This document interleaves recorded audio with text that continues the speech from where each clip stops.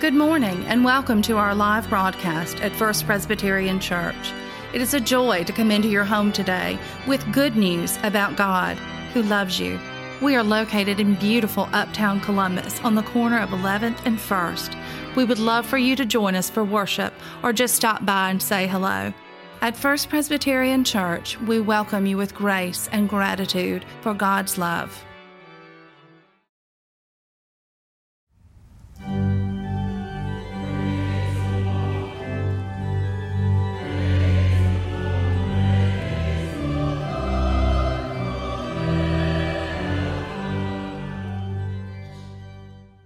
The first lesson comes from the book of Ezekiel, chapter 34, verses 11 through 16, and then continuing on in verses 20 through 24, beginning at verse 11.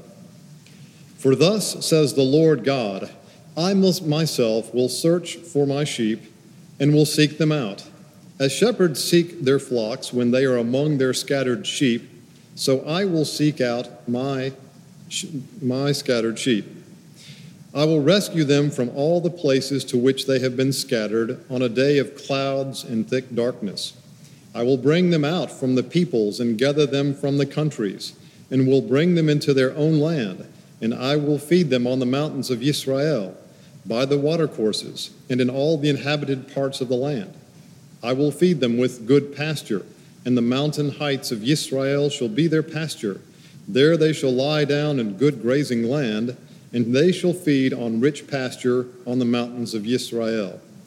I myself will be the shepherd of my sheep, and I will make them lie down, says the Lord God.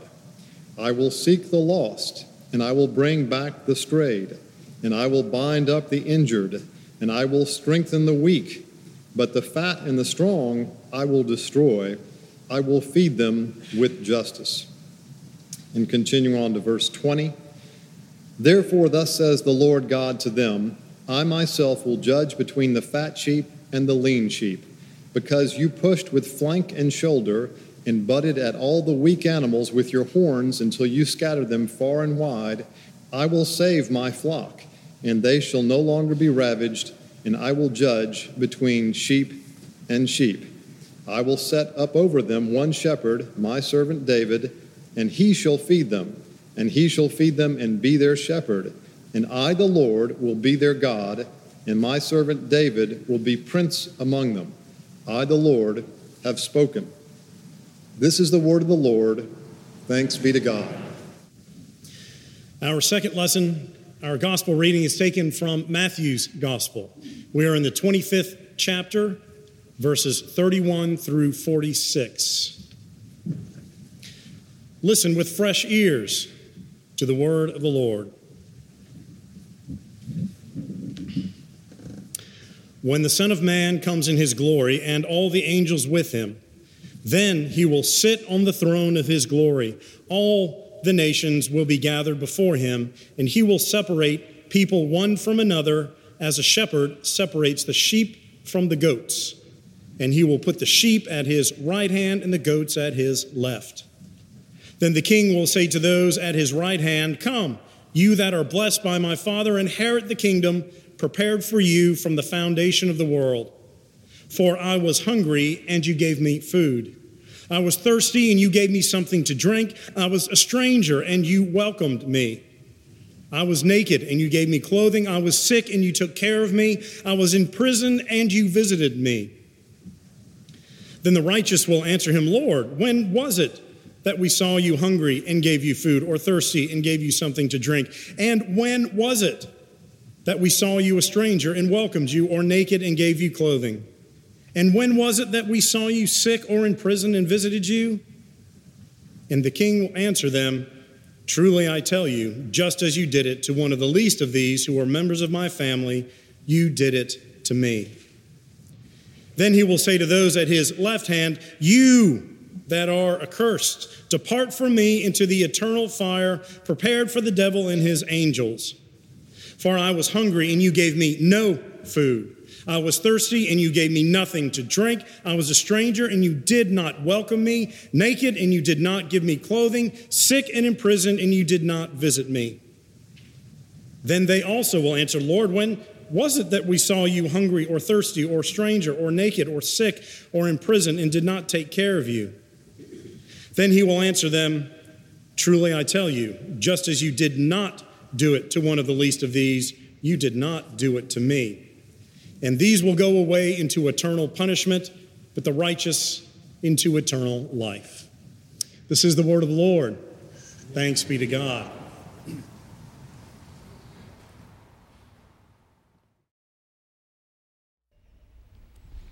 So the story is told. The story is told of a young boy who wants to go find God. So he puts on his backpack, his mom helps him, takes his two favorite foods, Twinkies and root beer, takes several cans, takes half the box of Twinkies that are left in the pantry closet, puts in his backpack and says, "Okay, Mom, I'll see you," and goes. Well, he got about a block before he got to the park that's closest to his house. And as he's walking through the park, he sees an older lady who looks sad, lonely, just looking at the pigeons that are around in the park. So he decides to sit down. Doesn't say anything. Takes his backpack off, zips it open, pulls out a Twinkie and offers it to her. Well, she smiles real big and takes it. Together, they share some Twinkies. So he then reaches into his backpack and pulls out a couple of cans of root beer, offers it to her. She smiles again, takes it from him, and for about an hour, they just sat. They didn't say a word to each other. They shared their meal of Twinkies and root beer. So at the end of the time, the boy says, just decides it's time for him to go home, and he packs up and walks home. And right as he's about to leave the park, he runs around, comes back, and gives the older lady a big hug, and she has this great big smile. So then the boy finally goes home. And seeing that he seems happy and peppy, and his mom says, "Well, how far did you get? Where did you spend your time the last hour?" He said, "Mom, I can't believe it. I met God in the park. She has an amazing and huge smile." And the woman goes home, lives with her son, and the son notices that she seems to be content when she was a little bit sad before in the day. Says, "Mom, where have you been?" She says, "I went and I met God today, and he was a lot younger than I thought he would be." So those two, the child and the older adult, found God in one another in unlikely places. Today, we celebrate several things in the course of our worship. First of all, today is Christ the King Sunday. In our church calendar, our lectionary and liturgical calendar, our year, if you're following along at home, because I know you are, you'll notice that the colors change when significant events are happening. Today, our color is white to signify Christ the King Sunday. We're getting ready. Next week, we kick off Advent already. That will be purple or blue, some churches do, up until Christmas. Then we'll get back to green, which is what they call ordinary time. It's very inspiring. Then we'll hit Lent, and then Easter, that's generally purple and white on the high holy days. Pentecost, we get red at the end of May, early June. Then we'll get back to a sustained green, which is ordinary time. That is our basic church calendar. And that ends today for the old year with Christ the King Sunday, and our next liturgical year will begin next Sunday with the first Sunday of Advent. All right, we got that all set. So as we look at Christ today, we look at Christ as King. We know that Christ is our Messiah, our Christ, the anointed one, the one set aside to do what only Christ could do. And we also see it as a threefold office, kind of a basic job description for Christ. He is prophet, priest, and king. He is a prophet like the prophets in the Old Testament because he came to bring God's word to us, to reconcile us to God so that we would turn and come back home. Prophet. He is priest because if you remember in the Old Testament, the priests, one of their main jobs was to offer offerings, burnt offerings, animals to atone for the sins of their people. Obviously, Christ did that with his body on the cross and the resurrection. So that's prophet, priest, and then today, king. So what does it mean that he is a king? Well, today Matthew tells us in this passage. He uses the word king several times, so it's a direct reference. Now, we're in Matthew 25. There's only 28 chapters in Matthew. The very next couple of verses in chapter 26, the chief priests get together and start to make their plan to go and arrest and then crucify Christ. So these are the last words that Christ says to his disciples before he is taken and goes through what we call Passion Week, the betrayal, Thursday Last Supper, crucifixion, and finally the resurrection. So it's pretty important, this chapter 25. So king, why is Christ the king? Well, Matthew tells us that it's two kingdoms that currently we are struggling between. When Christ came and walked amongst us, he issued in this kingdom of God that we know is partly still with us. The spiritual realm is God's realm, is Christ's kingdom. But we also know of a second kingdom, and that is the kingdom of the world that has to do with sin and darkness and brokenness. And God made the world and called it good. It's not that all spiritual things are good and all earthly things are bad. That's not it at all. But we can all acknowledge that there is a lot of dark and evil in the world. We are reminded on a daily basis about those things that are awful and broken and sinful and dark. One day when Christ comes again for that second coming, he will redeem the broken parts of this world, the broken parts of us, and bring us all together to inherit his kingdom. So we have these two kingdoms. Christ is king of his.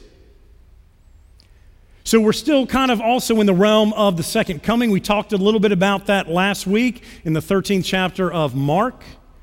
If you remember, we talked about Jesus walking with his disciples, and they were outside of the amazing temple, and he looked at them and said, one day all this is going to be gone, flat, destroyed. He said, look out for false messiahs, look out for political unrest, look out for natural disasters. All of that stuff is going to happen. It does not mean that it signifies that the end is near. He said, you are to continue to preach the gospel. So saying all these things are going to happen, that is not necessarily the end time. He says, the angels in heaven don't know. I don't know. Only my Father in heaven knows. So nobody else knows. And if you see big catastrophic things, do not think it's the end. You keep your head down and you continue to proclaim the gospel. So we're also this week and even next week, week 1 of Advent, we're not to baby Jesus just yet. It is this dual storyline of second coming and Christ coming, celebrating the first time, that weave together next week. But today, the first couple of verses talk about that end time. What will that look like? Christ on his throne, again, this king image. All people, all nations. Doesn't say some. Doesn't say certain hemispheres, doesn't say certain continents will be before him. All people and all nations will be before him. And he will separate them, sheep and goats. Sheep and goats. Sheep were more advantageous. They were worth more in that day of shepherd culture. It's not that goats were bad necessarily, just that they weren't worth as much and they were more trouble to maintain. But certainly, in this reckoning, who do we want to be? We want to be a sheep, not a goat. Easy enough. I'll just be a sheep. I think the difficulty in this is the very real struggle of knowing that on certain days we are sheep, and on certain days we are goats. And if this gives you cause to turn to the person next to you and call them an old goat, that is up to you. I am not endorsing such conversation. We live life in the gray. Sometimes black and white are clear, but we also know the constant struggle that we cannot always be righteous as God calls the sheep. And we also are not always sinful and always turn away from God, therefore being a goat. We know that the reality of life is that sometimes we are both at darn near the same time. So then the struggle comes with, how do we know which way we are leaning? How do we know how to fit into that category of the righteous versus the unrighteous? Well, the whole rest of the passage tells us. We go through the litany of what we normally hear, and we don't usually pay attention to the first couple verses that talk about the gathering, the thrones, and the dividing of the sheep and the goats. We usually get to the serve one another. As you serve the least of these, you're serving me. And nothing wrong with that, except that it's in this apocalyptic context. Christ for sure is saying that to be my disciple is to love and care for others in my name. But the bigger picture is, and Matthew flirts with saying that the way to get into heaven is to do these things, for us to do them. He flirts with saying that grace isn't necessarily the way to enter God's kingdom. If we can do enough and care for enough people, then we earn our way in. No, we don't believe that. Grace is the way that we are given. We cannot earn enough. We cannot do enough hours serving others in enough places and times to earn our way into heaven. We come through faith. We come through grace in response to what Christ did on the cross 2,000 years ago. Well, how do we know then? Well, I always foresee this little conversation that when I meet Jesus and stand with him toe to toe, which I believe we all will, after our embrace, he will say, "Danny, what a great life I gave you. First Presbyterian Church, what a joy. Aren't they great people?" Absolutely. So tell me, what did you do with it? Well, I believe in you. You are my Lord and Savior, and I accept you as such. Where's the indoor? Is it over here? Wait, hold on, Danny. How did you live that? What did that look like in your life? Well, I was converted. I had a conversion experience, Jesus. And I'm saying that I lift you up. You are my Lord and Savior. I am converted. I believe. I follow. Fantastic. Thank you for that. Well done. But how did you live that faith? And again, that second piece, it's not that we earn our way into God's kingdom. It is that we live as a response to the grace that we've been given. We don't live to earn our way into God's kingdom. It's just that that's what we do when we follow Jesus Christ. And Christ may very well say, "Look at all those people I put in your path every day, certainly every week. Which ones did you help? I know you can't help everybody. Some of them went. Who did you help in my name? What did you do?" And I hope we have some things to say. Because again, it is all based in this, that you will find Christ where? The older lady found it in the younger boy in the park and vice versa. Sometimes we're talking big fancy theological doctrines and we're talking end times and sin and grace and all that. Great, preacher, what do I do? And then Matthew gives us the rest. Do this and you will find me. Bring food to the hungry, give water to the thirsty, clothe the naked, welcome the stranger, take care of the sick, visit the prisoner. there you will see me. And both are shocked, the sheep on the left and the goats on the right. Jesus leans to them after separating them and says to the righteous, good for you. Inherit my kingdom because you took care of me. And they said, what? Where were you? I didn't see you. I was there when you took care of these people in need. I was there. And looks over to the unrighteous. What do you mean? If we had known that it was you, we would have taken care of you. Well, I was there in those who were in need. So difficult. So difficult. There's so much out there that are begging for y'all's attention. It can be overwhelming.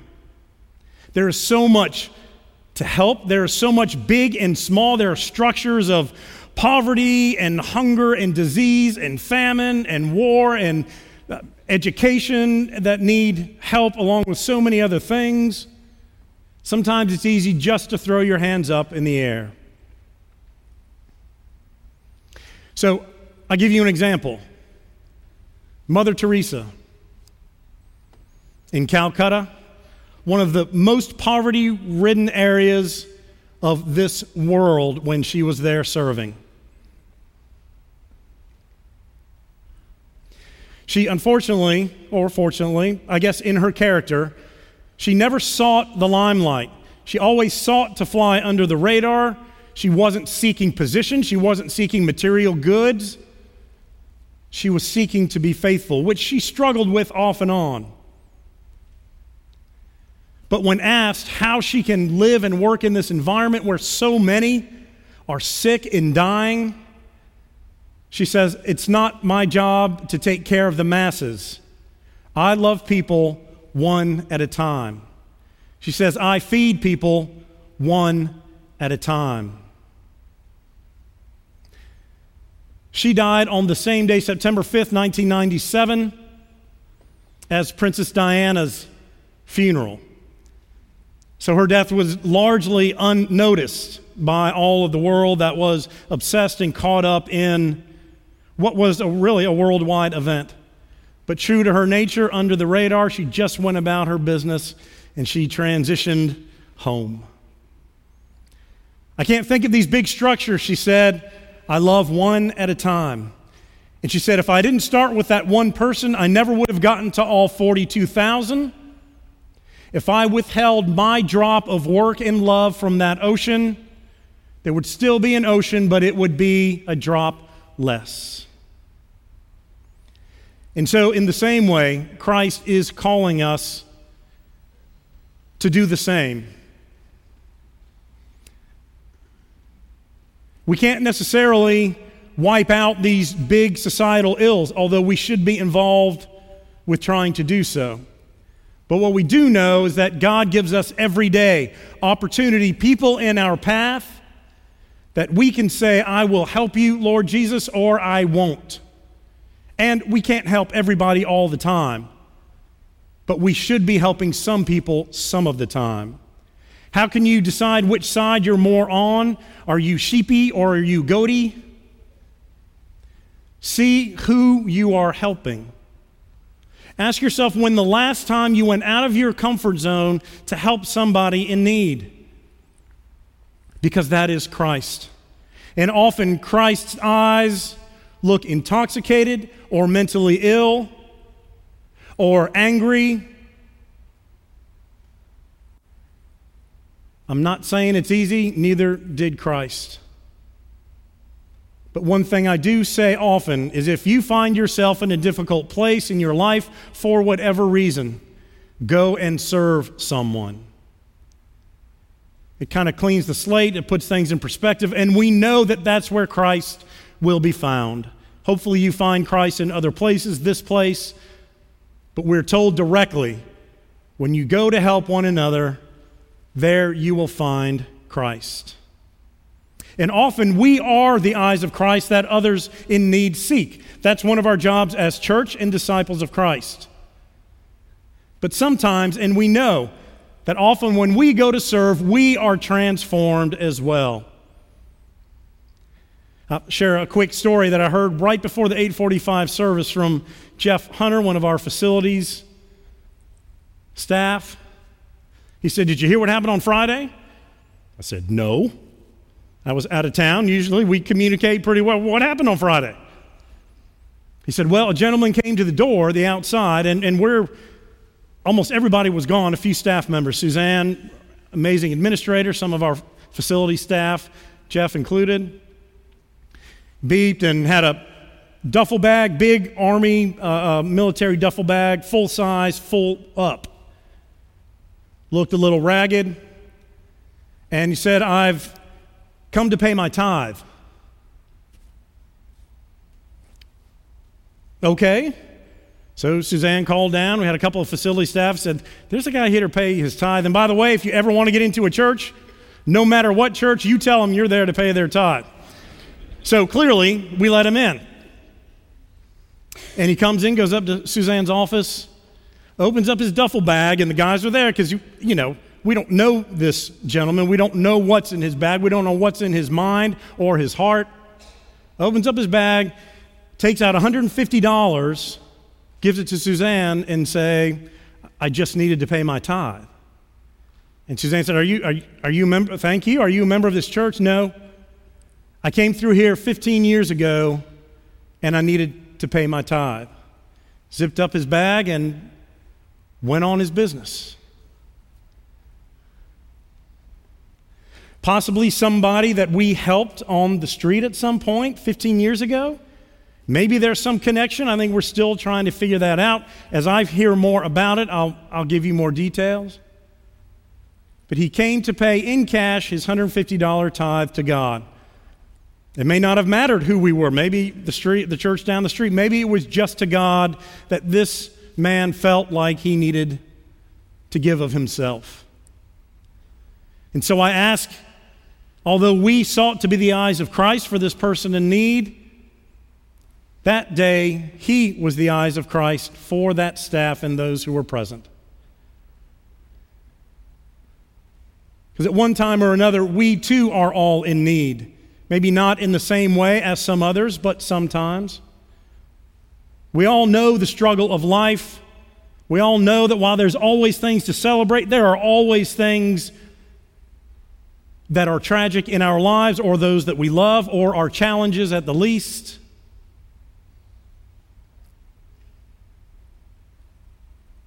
And so when we want to be sheeps rather than goats, we need to look at our lives and say, how have I helped Christ? Where have I seen the eyes of Christ lately? And if for you it has been more pulled away, if you are in a time of turning from God, Christ is right there to bring you home. The Ezekiel passage said as much, that the shepherd will go after the sheep. Luke 15, the lost sheep. If you are the lost goat, that's all right. Christ is here seeking to bring you home. But know that it is natural to be a sheep sometimes and a goat sometimes. But we are being called to reevaluate and see where we can go see the eyes of Christ in those who need help. Sometimes we don't have to leave our family or our church or our schools or our place of business. God continuously gives us opportunities to love and serve others. But we need courage. Courage to step out and say, I can't do it for everybody, but I'm going to give it a shot this time. Sometimes, often we get taken advantage of, but we know that we have done what we can as Christians. Sometimes our help is life-changing. Sometimes our relationship with others is life-changing for them and us. God is present. So as we acknowledge Christ as King on this Christ the King Sunday, we know that this is God's world and Christ is the King. The rulers of the negativity, the darkness, the despair, the brokenness has a hold of some of us, but not over God's hold. The darkness will never overtake the light. We will live in that in the Advent season. So know that today we are being called to celebrate the King, our King, Christ, and then to look at how we serve in his name. Let us all seek to be sheep, and when we find ourselves in goaty places, know that Christ is there to bring you home. When you get stuck in a rut, go and serve someone. And there you will find Christ, and there they will see Christ in you. Hallelujah. Amen.